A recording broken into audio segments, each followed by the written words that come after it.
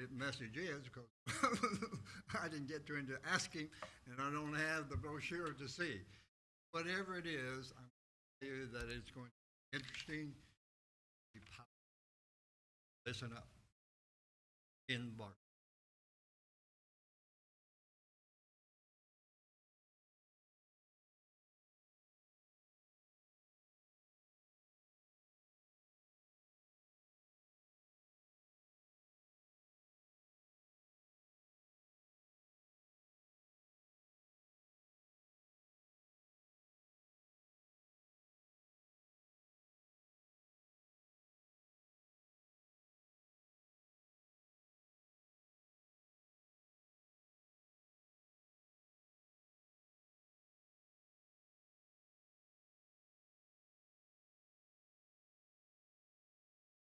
Myself just a little bit. Always turn these down, just sound like I'm talking plenty loud. So I'll just move right into this. I hope it works. On Sunday, April 2nd, we had pre-unleavened day, work day here at church, with the expressed goal of de-leavening the church. Just between us, I'm convinced that the Feast of Unleavened is exactly where spring cleaning came from. Always happens in the spring. Imagine that. So anyway, after we left, we stopped at a sandwich shop. Young man asked us having a, and I replied that yes, we were, because we'd been at our church doing our cleaning for the Feast of Unleavened Bread. I could tell he had no idea what we were talking about. But he said, "I hope it works." I replied that I was certain that it would, because God ordained us to do it. He looked in his eyes again, told me, I haven't got a clue anyway. But again, he said, "I hope it works." That brought to my mind something that I had read recently on Facebook. An observation that a lady had made. She keeps seeing lots of messages posted that ask for God to restore and heal our land. But you know what? There's no mention at all of the need to repent and seek forgiveness of. 2 Chronicles 7:14. If my people who are called by my name will humble themselves and pray and seek my face and turn wicked ways, then I will hear from heaven and will forgive their sin and heal their land. But sometimes it seems that people just don't seem to care, about the evil that's becoming so rampant. They don't want to make necessary changes to their lives to bring peace back to their lives. They just want God to fix it. That's sad. Because even then, God was very open about the fact that we could make it happen. Continuing on, verses 15 and 16. Now my eyes will be open and my ears attentive to prayer made in this place. For now I have chosen and sanctified this house, that my name may be there forever, and my eyes and my heart will be there perpetually. Now this was at the, the coronation, the blessing of the new temple that Solomon had built, right? But you know what? That works right now, because where's the building? Where is God going to be forever? Right here. It fits just as now. God's word is always true. But that didn't happen then, did it? Because sadly, even his own chosen people didn't listen to him, did they? But God had known it wouldn't work and was preparing for that. We can find that in Deuteronomy 18, where Moses told the people about God's plan. We'll start in 15, go through 19. The Lord your God will raise up for you a prophet from your midst, like me, from your brethren. Him you shall hear, according to all you desired of the Lord your God in Horeb in the day of the assembly, saying, let me not hear again the voice of the Lord my God, nor let me see this great fire any more, lest I die. And the Lord said to me, Moses, what they have spoken is good. I will raise up for them a prophet like you from among their brethren, and I will put my words in his mouth, and he shall speak them to them all that I command him. And it shall be that whoever will not hear my words, which he speaks in my name, I will require it of him. There's going to be a test in there. But you see, there are those who will scorn all this information because it's in the Old Testament. People today don't think we need any of that. That's old stuff. But it's all essential because it's our Savior, Jesus, Messiah, who Moses is speaking of. So, let's get some New Testament scriptures, and maybe people will listen to that.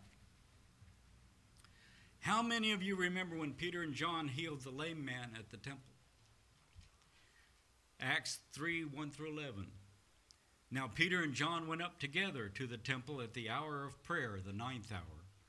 And a certain man, lame from his mother's womb, was carried, whom they laid daily at the gate of the temple, which is called Beautiful, to ask alms from those who came by, who, seeing Peter and John about to go into the temple, asked for alms. And fixing his eyes on him, with John, Peter said, look at us. So he gave them his attention, expecting to receive something from them. Then Peter said, silver and gold I do not have, but what I do have I give you. In the name of Jesus Christ of Nazareth, rise up and walk. And he took him by the right hand and lifted him up, and immediately his feet and ankle bones received strength. So he, leaping up, stood and walked and entered the temple with them, walking, leaping, and praising God. I just kind of picture this guy. He is having a great day. And all the people saw him walking and praising God. Then they knew it was he who sat begging alms at the beautiful gate of the temple. And they were filled with wonder and amazement at what had happened to him. Now, as the lame man who was healed held on to Peter and John, I can imagine that. He wasn't letting them get away. All the people ran together to them in the porch, which is called Solomon's, greatly amazed. Looks like it got a whole bunch of people's attention, doesn't it?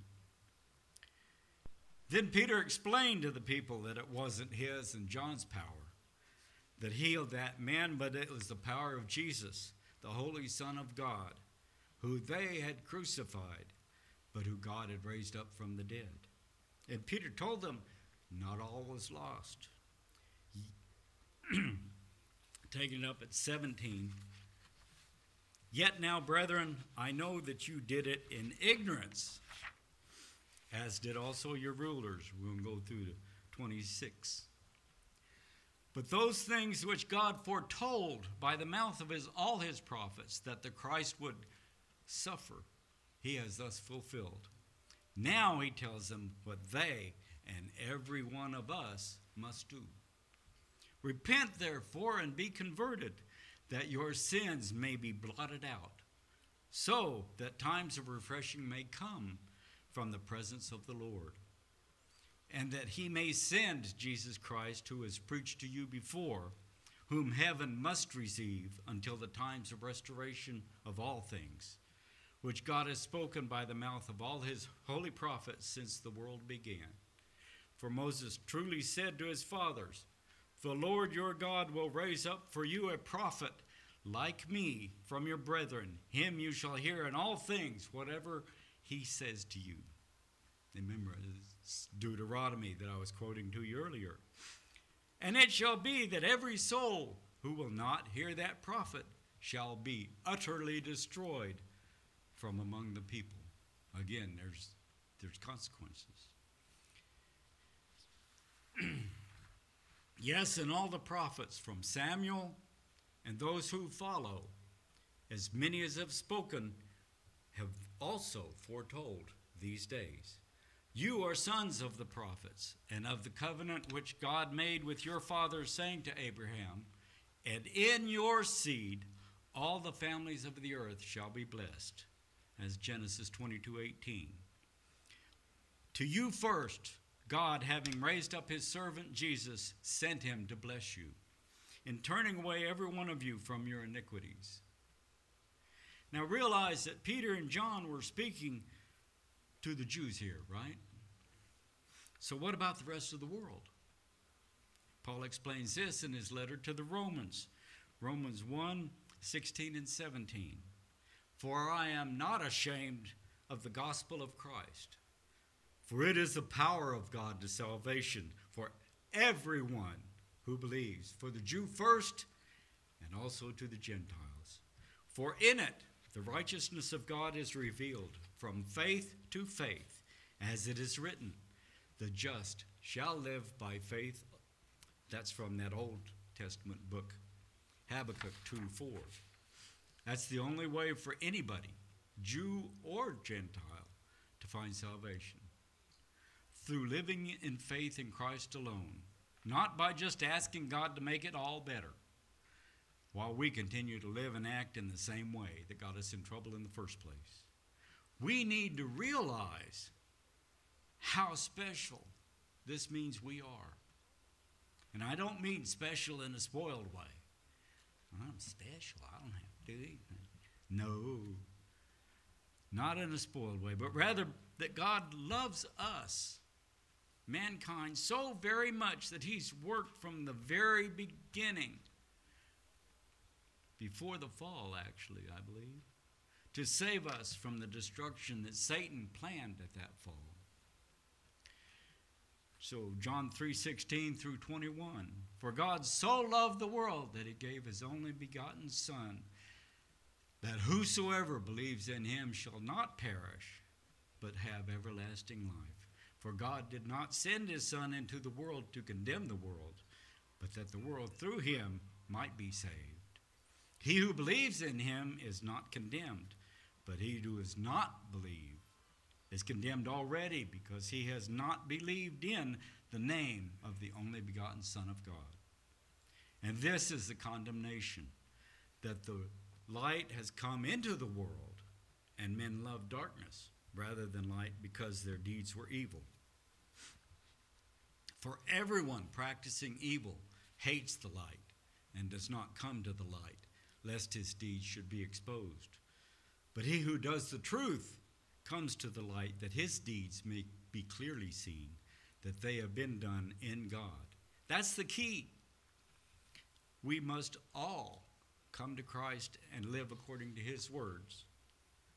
Hebrews 2:1, therefore, we must give the more earnest heed to the things that we have heard, lest we drift away.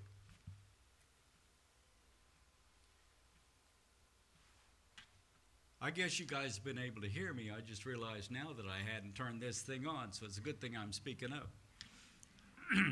Otherwise, Richard would have been. Therefore, we must give the more earnest heed to the things we have heard, lest we drift away. I get to thinking about that last phrase, lest we drift away.